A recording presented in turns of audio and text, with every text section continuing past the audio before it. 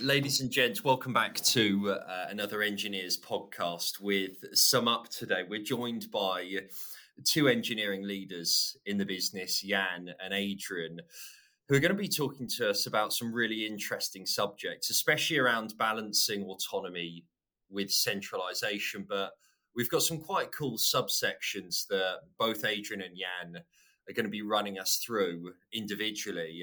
And we're going to talk about a growing organization and some of the people change that actually comes with that. I can't wait for this one.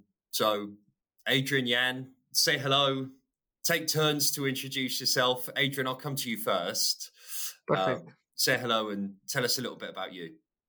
Hello, everyone. Very excited to be talking a little bit about SumUp with you, Elliot, and about how we run the company internally and the challenges that are, especially with the scale of SumUp, and how we balance exactly that autonomy with the scale that we have.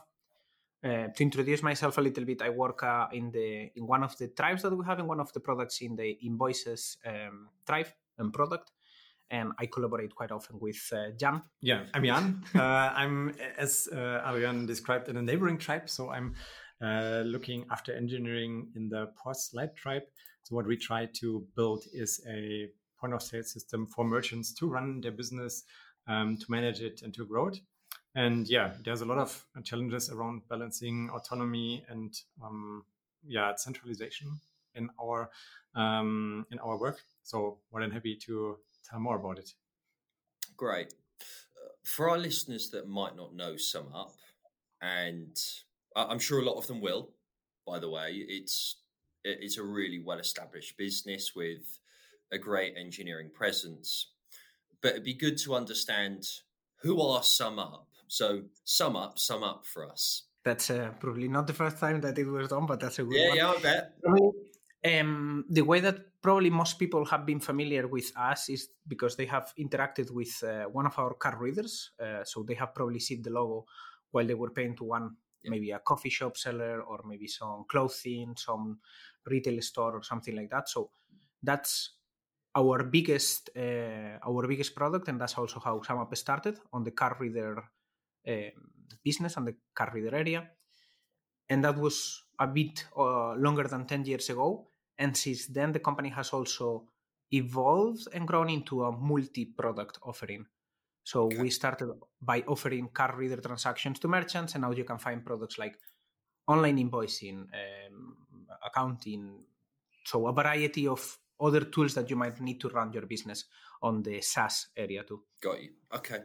One thing that we're going to be talking about today is a SumUp growing as an organization to multi-thousands of people, and tribalization is something that I see more and more now in engineering, and it's obviously something or values that you embody. So do you want to talk to us a little bit about that journey and how that's evolved during your time at SumUp and why?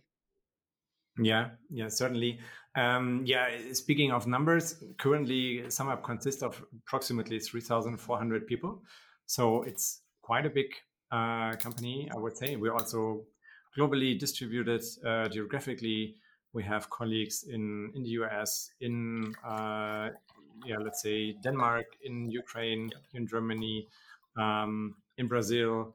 So it's really a big company. And when you grow to such an amount of people and also such a number of engineering teams, you realize that you need more structure. But the more you introduce some structure inside of a company, then also grows the number of the dependencies that you have between them. And that can make you slow. That's what typically companies experience while they are growing, that becoming more structured and bigger increases the amount of communication that you need internally, collaboration, alignments, and so on. And so this tribe model that was originally promoted by Spotify is something that we also embrace. And the idea behind is to have individual autonomous units that can work with as little dependencies as possible and autonomously as possible, in order to remain the speed of a startup when developing products, for example. And this is how we started with the tribe structure. And what we saw over time is also that this also evolves, right? So you have to change that a lot. For example, when I joined in January 2022, we had one, I would say it was even called Tribe of Tribes. It was called the Merchant Growth Tribe. That was really big. And later on, we split that into different areas. So one is what Adrian is running engineering for, is the invoices. Another one that we split out as a separate individual unit is the online store. And the third one is what I'm looking after is the POS, point of sale light tribe. And yeah, so you have this kind of mitosis if a tribe gets too big, and you can split it into then autonomous units. But there's also other ways. Exactly, because that is one direction that tribes can be created, and it's like by, let's say, growing until they are large enough to become a unit by themselves, and then they have enough entity to sustain themselves. And another one is also on the opposite direction, especially on the current times, looking more into optimization with capital being way more expensive, and the phase of growth at all costs is gone. Now it's way more about sustainable growth. In some cases, we might also be looking at efficiency. And there might be functions that if you are only, you are tribalizing everything, you're going to have duplication of functions. You can think of course, product, but you're also going to have marketing. You're going to have branding, so performance marketing. You're also going to have HR, finance.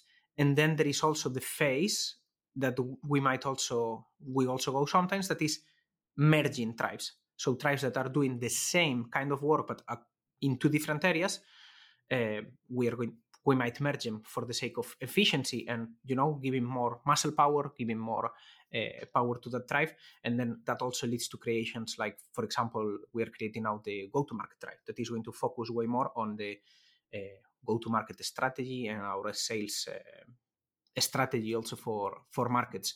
And that's something that across products and across tribes you can do, but it requires too much alignment. And that's the balance that we are all the time looking. How much reliance, how much alignment you need to do with people, with teams, with units that are external to you. When it becomes too much, maybe it's time to also reconsider and create a centralized unit. I've got a few questions rumbling around. That was actually going to be one of my main questions. Where are your measurements here of where the dependencies lie and how you manage those?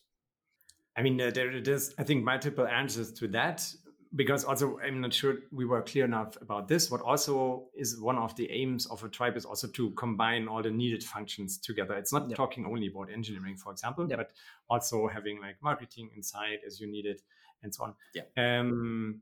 What was a measure, I would say, when we did this mitosis is really when you have different products that become mature enough that it makes sense to manage them also independently as products, then it's time to split them, trying to, again, minimize the dependencies that are created because you're then part of something different.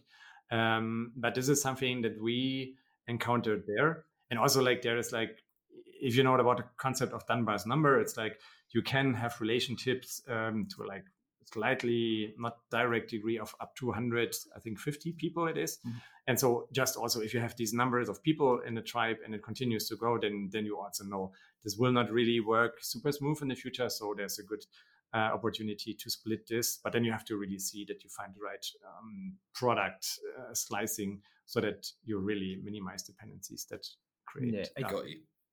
Because in a way, tribes should be like independent companies, like that they have their purpose, their mission, their profit and loss statement, and so on. But if at some point you are spending more time aligning, and coordinating your budgets, your scheduling, your planning, than actually doing the work, then it's the moment that we go back to the drawing board, we take a high-level view, and it's like, would it make sense that instead of aligning, we just give ownership to this specific group of people that are working across different companies, and we just make them own that part of the business? Got you. Okay. What do you think are some of the main challenges of building, let's call it a tribe culture within an organization? I would think like one of the challenges that you have is that there are some functions that need to be provided to the tribes that somebody has to do it. Let's say that it's like a non-customer facing function, more platform-ish teams. And this is one of the challenges that we might face, because it might not be specifically coupled to the needs of one specific tribe, but it would be, imagine things like reporting. You are not going to be doing reporting on each one of your own tribes, because that's going to be very inefficient. You're going to be reinventing the wheel too many times. But you need to have somebody that is going to be doing that and is offering that to the rest of the teams. This is one of the challenges, one of the frictions, or one of the balances that we need to navigate to. And it's like, where do we put that responsibility? Who is going to be owning and defining the ownership also of shared components? Things like infrastructure and security and things like that. That is a very interesting, fine balance that needs to be navigated. Yeah. Well, one challenge that I can foresee, and I know it's something that we'll be talking about today, is I'd be really keen to understand how infrastructure, security, but overall technology works in a tribe culture, at tribe level, but also a global scale. You're a global business, what we've just spoken about, and, where you have engineering teams based in the US, Ukraine, Germany, Denmark. So it'd be really good to understand high level how technology works at that level at SumUp. In a big way, this is kind of extracted or projected from the tribalization. So tribes have quite a high degree of autonomy, and this can go up to the level of choosing what technologies tribes are working on. For example, the technology that my tribe is working on and the languages and frameworks that Jan's tribe are using are different. So ours is more JavaScript ecosystem, and Jan is more onto the Java, JVM ecosystem. So there is quite a degree of independence there. But on the other side, it would be also, again, inefficient if, everyone is choosing very weird arcane languages and everything. So again, it's a balance between freedom and also centralization, like choosing this is the single language that everyone is going to have to use from now on, to now we are maintaining 100 stacks. So that's, that we navigate in that gray line of let's choose the 3, 4, 5 like reduced set of technologies that are going to support and get really good at, use them in different areas when they make sense, and let also the tribes choose whatever makes more sense for their specific cases. I think a good case is also like how this also shapes the domain of some teams, the area that they are working on, and some teams become also providers of services to the rest of the company. For example, some of the functions that we consume from invoices, they are provided by Jan's team. That initially was not meant to be like a platform, let's say, or consumed, but that's also something that it would be a waste if we go and reinvent the wheel. Let's better make sure that we integrate with what the other tribe is doing. We shape the API together, we shape the SLAs, we shape the SLOs, so we make something better together instead of building it into places. But nobody could force us if we, from our own tribe, we want to also, duplicate that effort and build it in parallel. That's a balance that as teams, we can navigate freely and choose whatever is best for both on the engineering side with not reinventing ourselves and so on, but also especially what is the best for business. Yeah.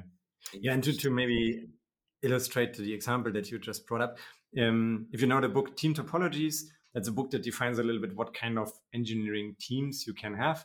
And 2 examples described there are the stream-aligned teams that are working independent end-to-end on something that also reaches the end customer. And then there's another type of like platform teams that enable something that is consumed by other teams. And then the example that Adrian was hinting at was one of the teams in my tribe is responsible for the product catalog. So if a merchant runs their business, they also want to define what are they selling, croissants, coffee, whatever, and they put it into a catalog. And that is, of course, important for the point of sale, but it's also important, for example, for Adrian's team, for creating invoices. The tribe that I mentioned that provides an online store that our merchants can also use for free also needs to build on some data, and this also comes from the same. And so this is where a team is part of one tribe, but it has a platform team nature. And so its services are used by many other tribes. And then this autonomy also certainly has some borders, and you need to take this into account that you're delivering services for multiple different internal customers and not only for one defined real customer. But what I found even more important, because it's always the product view, when we look at the pure engineering view, when I came here, I was a little bit surprised because incident management is also an interesting topic. And when I came here, all the tribes did it by themselves. Like each tribe had their process how to manage incidents. And that makes no sense really, because of course, if you have some symptoms somewhere, typically the root cause can be somewhere else. And this is an initiative that Adrian led, and maybe we can talk a little bit more about this. To make it even a bit more maybe interesting, it's also like, of course, an incident is not only from an engineering point of view. You're also, we're a financial company, so we are financially regulated in some markets. So in some cases, we also need to involve colleagues from global risk and compliance, and definitely from operations, from our customer support teams, because, well, it's going to happen. If a system is down, we will feel it on our metrics, dashboard, etc. But customer support will feel it because there is an increased number of chat requests, mails, and calls. The particularity, or what had happened, is that because of the, let's say, tolerance of SumUp of letting you do things the way that you prefer, there was not any specific way that was enforced all across the company. So what we did was take a look to what was already being done by teams. What were the success cases? How were the teams that were managing very well and they were collaborating very well with operations, with risk and compliance? What were they already doing, and try to make that kind of our rule, our way of managing incidents. So basically, we extracted that in a natural way, let's say, from what was already done. Because what also feels very artificial to SumUp is come with applying a structure and trying to retrofit it into what already exists. That's what I was picking up, because you explaining the tribe culture, it seems as if you've got a number of independent and autonomous technology businesses, in essence, interacting with one another. But what it feels is there are rules still, engineering rules, let's say, across the business that ensure that operational excellence, incident management, they don't actually stop at the borders of those tribes, that there's a paradigm that sits across the business of this is how we do things across incident management and operational excellence. This has to be ensured. But above that, you're independent and autonomous to use your own technology stacks and various other things that we've spoken about. That was actually going to be one of my points. How do you ensure that as engineering leaders and continue to grow that? Yeah, I think what Adrian wanted to say also before is that we do not typically take decisions simply top down and say, this is the new rule and you have to obey it. That's not how it works, because autonomy is really like rather the opposite, right?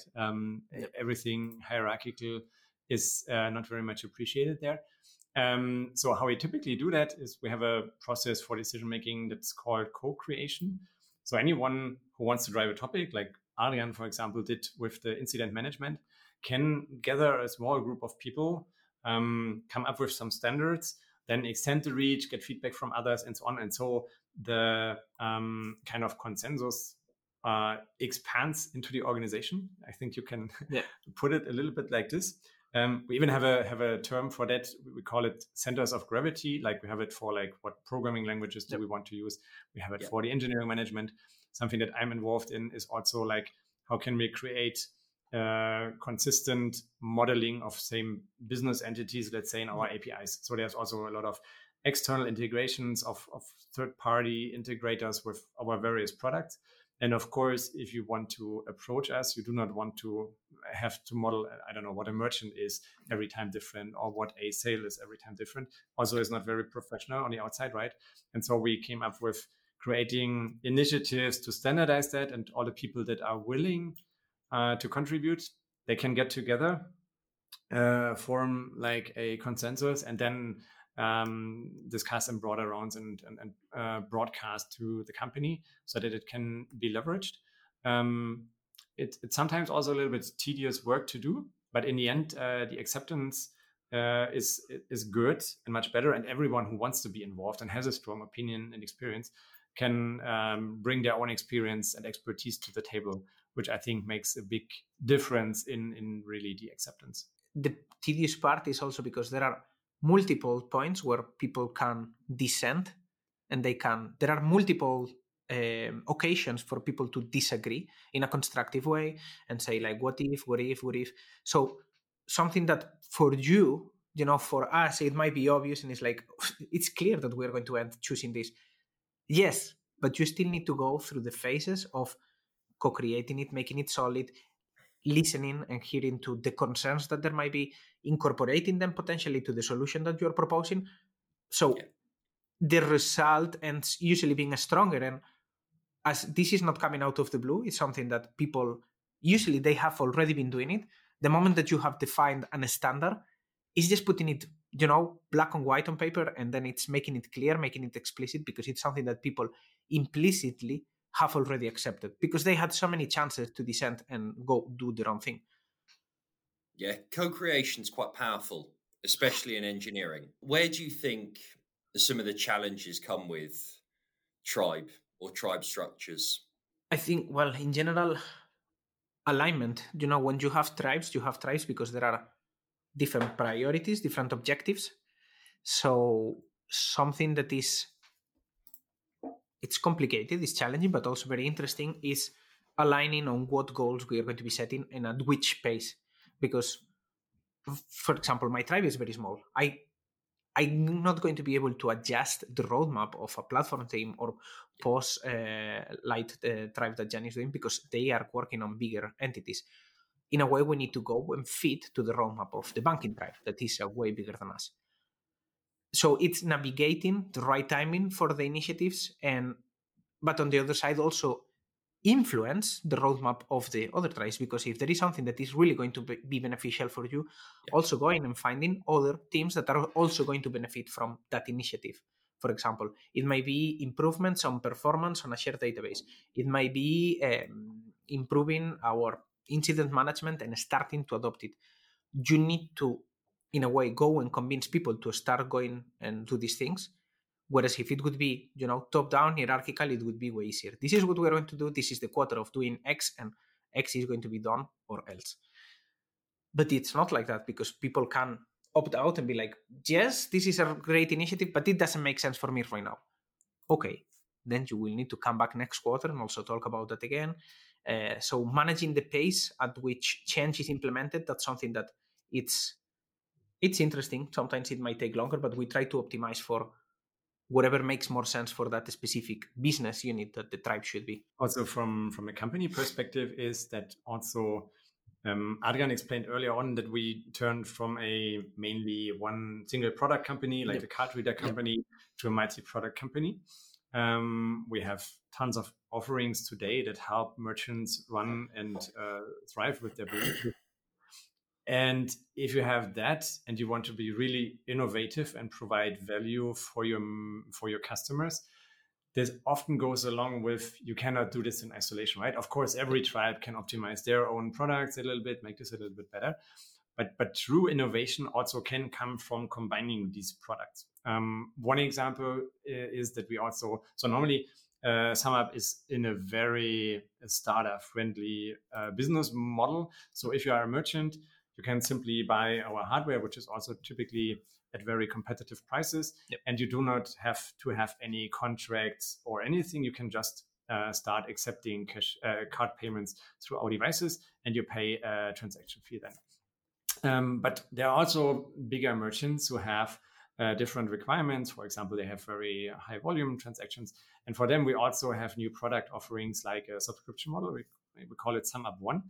And that comprises of a lot of different aspects, right? You can get further card readers or our point of sale hardware discounted. You can get cheaper transactions. You can get more withdrawals from your business account.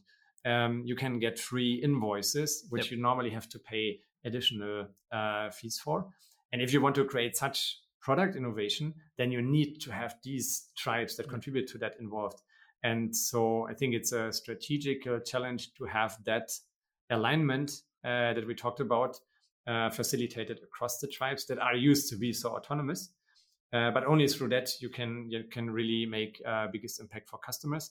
And what I think SumUp is doing particularly well is we have a great strategy process. So we have a very clear breakdown from like our strategic vision, which is a world where everyone can build a thriving business. And then we break it down over several steps. So there's one step below that vision that we call big, hairy, audacious goals. To name one example is world's merchants rely on SumUp beyond card payment. So the invoices are an example for that. Online store, also the point of sale solution. So that's a goal. But then we also go below. So we have like success factors. There are two types, like confirmed success factors and potential success factors. Like a confirmed success factor is going up market. For example, a lot of cab drivers, for example, use SumUp devices to accept card payment. But also bigger merchants like a coffee shop, for example, are very interesting. And especially also if we are successful with our vision that people can build a thriving business, it will grow, right? And then you need more functionality and so on. And therefore, to support this vision, also this confirmed success factor of going up market makes a lot of sense. There's also the potential success factors. This is like assumptions that we have that need to be confirmed and could turn into a confirmed success factor. And this is this. And from there, there's even another step. So there's necessary conditions to reach these success factors. For example, for going up market, we have the necessary condition to provide what a merchant needs to run their daily business. This is really beyond just card acceptance, right? And so we can really break it down. And just below that, then come the OKRs. And this is very helpful because it really helps you understand how does the thing that my team delivers, for example, contribute to the big picture up to our strategic vision. And this clarity is really impressive to me, I would say. And that helps also a lot with alignment. Not saying that we are perfect, for sure. But it really helps a lot to make sure what is the strategy in such a multi-product, complex company that we are, because it really makes it tangible and traceable up to our top-level vision. That's where I've seen a lot of B2C businesses, product-based businesses be extremely successful. Clarity from direction of the business to really understand what are we building, how do we provide value to our customers. So seeing that in its truest form from you guys, and even start, and I guess that vision or that strategic vision comes from the top, but it helps with co-creation at the bottom, which, is obviously what we're talking about right now. So having that those really clear steps is pretty key. And you touch on something I think that's really interesting, as in cross-tribe collaboration can help create innovation. You've been able to build a multi-product company. The question that I want to ask is, talk to us a little bit about managing dependencies and where the challenges are around that. Managing dependencies, usually it's embedded on the whole cycle that Jan was explaining. So it depends how deep.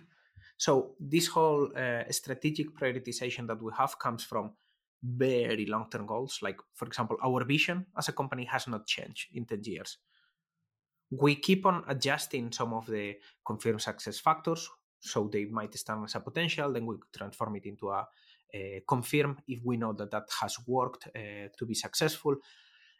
We try different things and so on, but the vision stands for, let's say, forever and ever since the company was founded. Of course. Now, where we might have more conversations is about the sequencing. So I think on the dependencies, it's not so difficult to manage. It's about the sequencing, and it's like, is this a problem we need to manage now? Or is this a problem that we might postpone until, let's say, our scale has grown, or until this other product has become big enough, and so on. So I think the conversations that we have are a lot about timing, and it's like, when is the right time to accomplish one of the, let's say, big projects that we know that we're going to have to do to be able to keep on growing, or to keep on offering products, or to enable more innovation across the company. The challenge about alignment is always when there's conflict about prioritization, capacity, something like that, right? This is the main point where you need alignment, and where it's crucial. And I think also with that, the clarity that is given by the strategy that is so rigidly broken down helps a lot. There was one example in the past where there was also one team that Ariane was responsible for, which we decided needed to be discontinued. And then the question was, where do the colleagues go? Where can they help? And so on. And because we had needs on several places. And that really helped also make it clear, hey, you can go there and do that if you like. Or also what Adrian supported very nicely is making it clear, hey, strategic importance is, for example, there. And some of the colleagues then joined also the point of sale Light tribe because of that. And this is, I think this is the most important contribution, because alignment is needed in conflict cases. And then it's very beneficial to have like strategic guidance on what is important and what should you focus on. And that can really then facilitate with the decision making and managing also dependencies or whatever. We have similar cases, as I mentioned, with this platform team that owns the product catalog in our end, because there's of course a lot of demand from several stakeholders, like the online store or invoices or like post-light users. It needs to be done. And then this helps with the alignment. And to also like make it maybe more like to illustrate a bit this specific moment that there was a conflict, the way that we try to navigate it is like, when you're leading people at SumUp, you have more context. And our responsibility, what we can do for them, is to share some of this context to still let people take decisions and to make them happy, because one of our success factors that is confirmed is to be people positive. We're a people positive organization. For that, you need to offer a place where people can grow, they are satisfied, they like what they're doing, etc. But what happens if these people are working in a product and we see it because we have more context that is not a priority, and I'm going to air quote, they are at risk. So then is when we try to guide them towards initiatives, towards areas that where they can contribute, their skill set is valued, they are ready to contribute, and they are going to have a higher impact just by doing something that they are good at. So that's where we use our, let's say, organizational structure to guide them to something that is going to make them happier and is going to be more effective for SumUp also. That's an interesting point. You talk about effectivity, and obviously theme of today is centered around autonomy, centralization, and we've obviously had a heavy onus on engineering. But talk to us about other areas in the business where you feel autonomy and centralization is really important. I can come up with one example that is also, I mentioned the tribes are cross-functional, right? So they are really intended to be self-contained organizations within the organization. One example of that is HR. So what we have, for example, is we have business partners, or we call it people partners, in the tribes. They are part of the tribe. That comes with a lot of benefits. For example, they really understand much deeper what are the needs of the tribe when it comes to, for example, recruiting. They are much closer also to the people that are there in order to also create a people positive environment. And they are much more active also in shaping the culture than in organizations that I have seen where, for example, HR is a central organization that is kind of a service provider for other units. That is definitely a benefit of this autonomy and decentralization. Of course, there's also some challenges around that, right? So for it's harder to have some professional development paths for people in HR because there are naturally less people. And you also need to have central things, because also the examples that we had before, like people can also choose to work somewhere else on other impactful stuff, also requires that you have this internal mobility. This only works if you have a consistent career model, development framework, you hire for similar standards, and so on. So also here it's critical to find the right balance between the autonomy and focusing on local optimizations versus also having overarching efficiencies that make it easier, then also in the grand scheme of things, for people to move within the company, to grow professionally, to stay longer, to have a also happier work life, so to say. And yeah, it's also a balance to find, and we're always optimizing, but is a good example, I think. And maybe what you can also see is that, so in some of these cases where you have functions that are tribalized, like people partners, and they are embedded into a tribe, a way that people might grow professionally is also, let's say, tangentially. And it's like by helping tribes that are not big enough to have these functions yet, but in a, let's say, part-time way, these specific individuals or teams can also give service. So they're still embedded, maybe a little bit less embedded than if they were fully tribalized, but still it's not something centralized that you need to ask for a ticket and you need to, it's not fully decoupled. Maybe they are a little bit less present on the day-to-day, but that's also a way that smaller tribes can also benefit from this. Also, because depending on the phase where a tribe is on, they might have more constant needs. Let's say because they are creating more processes, they are getting really big, they need to scale, etc. So then you might need, let's say, more supervision or more help. And there are tribes that are in an earlier stage because we also, let's say, incubate initiatives.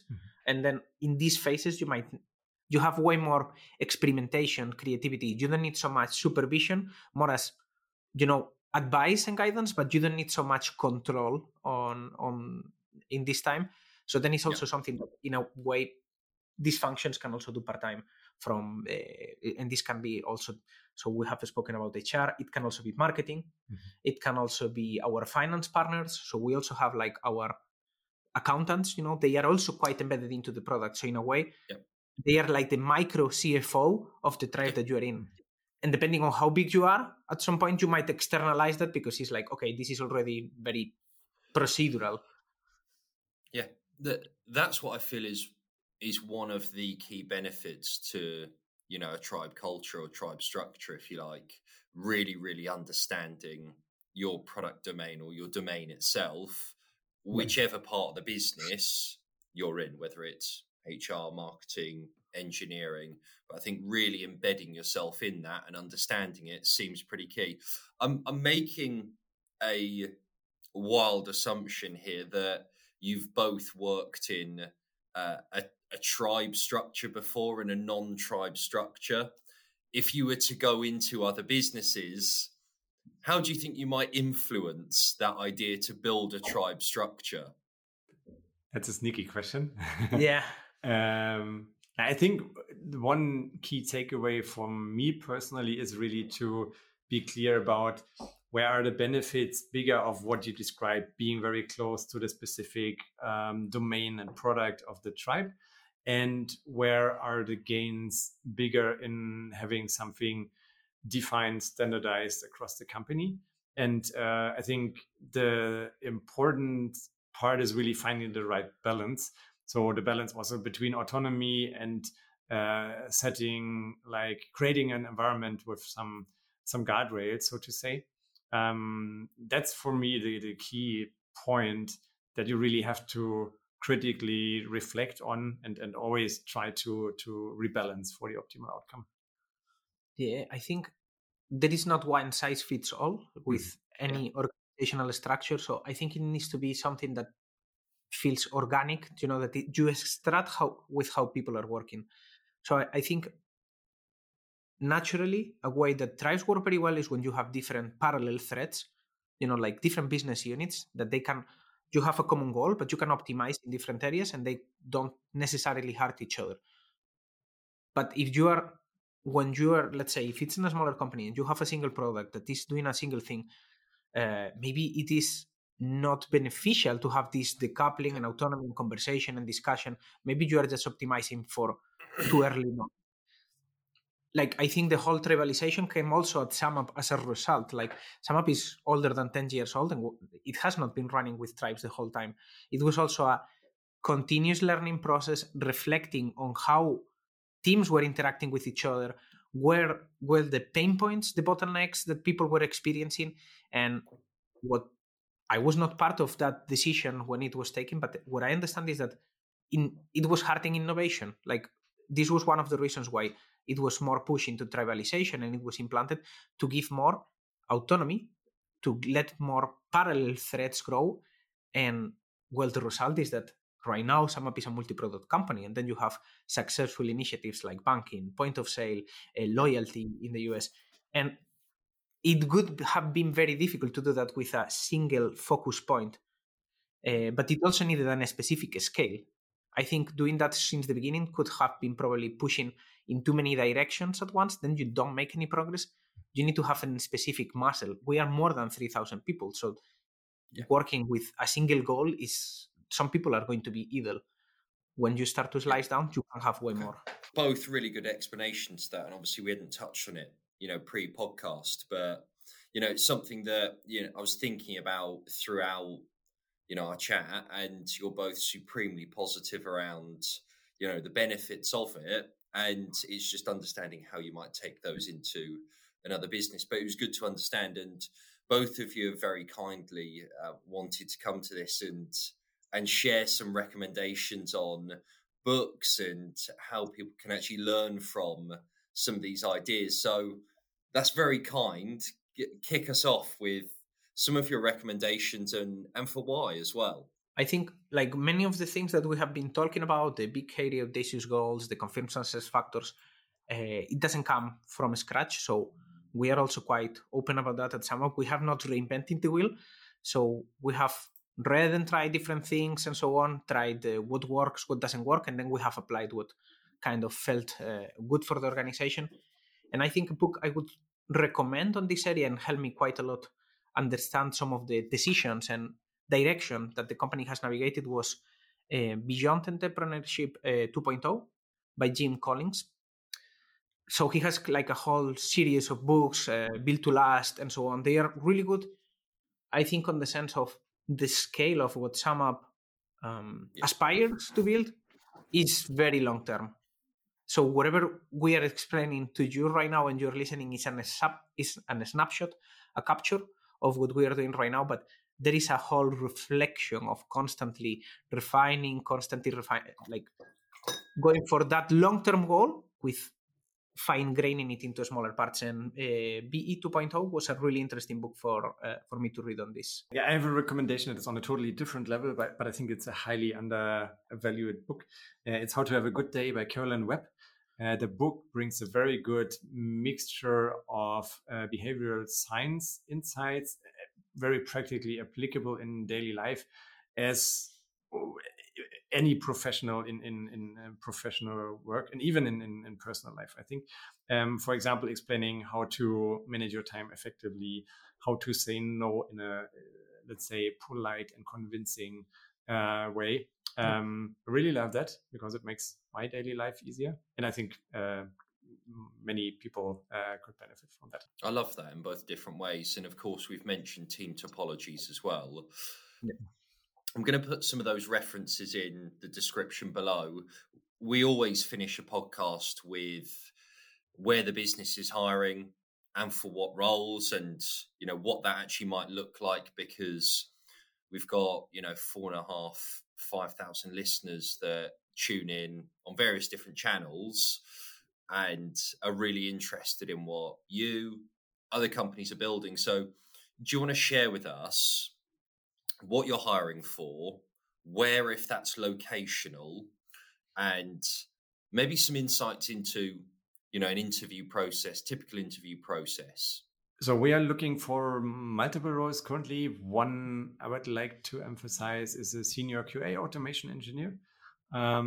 because product quality is also of utmost importance. And while we believe that the accountability for the product quality needs to stay with the engineering teams, we also have to acknowledge that if you want to do functional testing, non-functional testing, end-to-end automated across the channels, we have apps for iOS, for Android. We have our own Android flavor for our own hardware. If you want to do that, we are on the web with some front ends. Then you need to have special knowledge and expertise. And this needs to be brought to the tribe and also to the teams to empower them to own quality themselves. We're also looking for several backend engineers on the Kotlin JVM realm.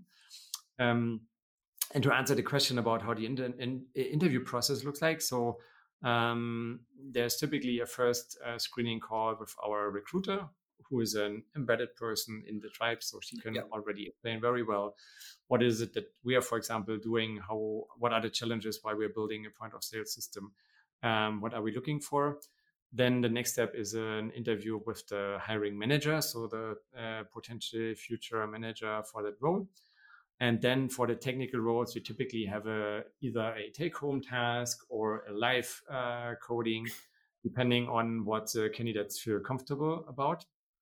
And if this is passed, then we go through what is very important, I think, also for the candidates, a team interview.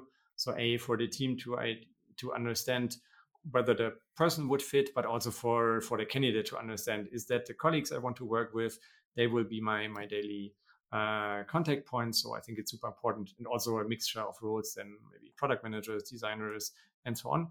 And lastly, what we also consider very important, we have a bar raiser interview that is interviewing for, do the values of the candidates match with what we value here in the company.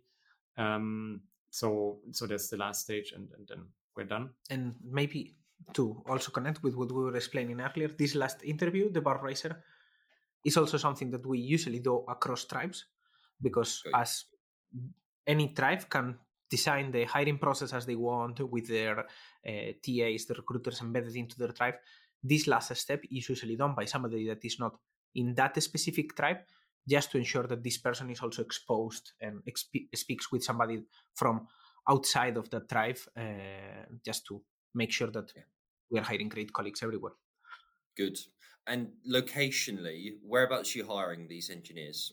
So we are also flexible. So we have a lot of the people here in Berlin, and that's also very nice if you live in Berlin. But we also have colleagues, as I said earlier, in Denmark, like also where Adrian normally is located, in Poland, in the Ukraine, so in these regions. But we're also open to other locations. It must be, of course, compatible time zone wise.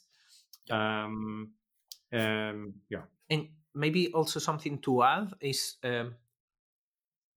like, if you have listening to us for now so long talking about tribes and the decentralization and everything, go and check the career site of SumUp, because what we are telling you is our point of view, our snapshot of SumUp, but we also have for sure openings in LATAM, in Brazil, in Chile, in Santiago de Chile, in London. So we, in the other tribes that we also collaborate with, but we are not part of, for sure they are also hiring. And whatever we have been telling you about this, in the other tribes, they will have a very similar but a slightly different point of view. So definitely chat with them, apply if you feel interested, and have a chat with them. Great. It's been awesome to sit with you both and learn about SumUp's growth.